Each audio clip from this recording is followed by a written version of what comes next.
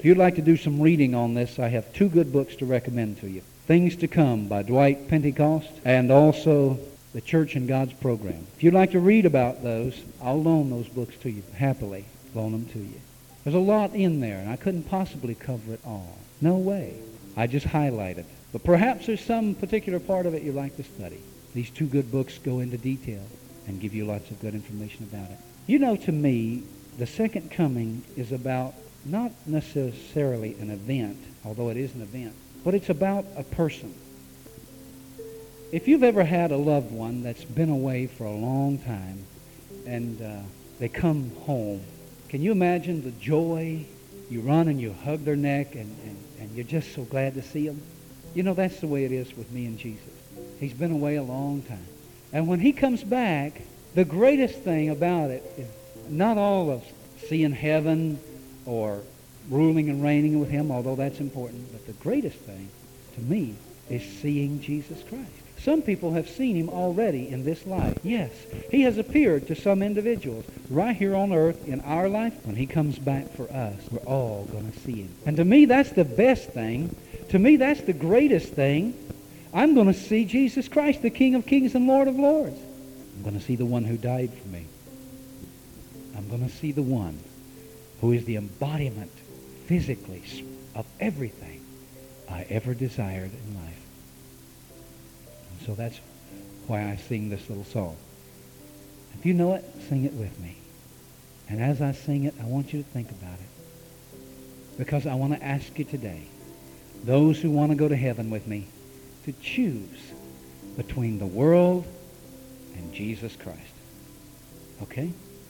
I'd rather have Jesus than silver or gold. I'd rather be his than have riches untold. I'd rather have Jesus than houses or lands. I'd rather be led by his nail-pierced hand than to be the king of a vast domain and be held in Satan's dread sway. Would you bow your heads with me for a moment? Father, there are those here this morning that need to make a choice between the world and Jesus.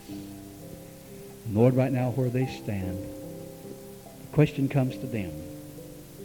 Do you want to go to heaven? Are you ready to go? You can be today. If you'd like me to pray for you today, you're making a decision in your life. I want to go to heaven. I'm done with the world. I'm caught up in Jesus. If that's you, would you just raise your hand right now to God, and I'll pray for you right where you stand. I want to go to heaven. Maybe you've got someone there you want to see when you die or when Jesus comes. Are you ready today? Are you ready today? I want to go to heaven. Just raise your hand. I want to go to heaven. That's what you're saying, and I'll pray for you. Amen. Others, yes, amen. Amen. I want to go to heaven. Yes, amen. I'll pray for you. Yes, amen. Amen. Amen. Praise God. Praise God.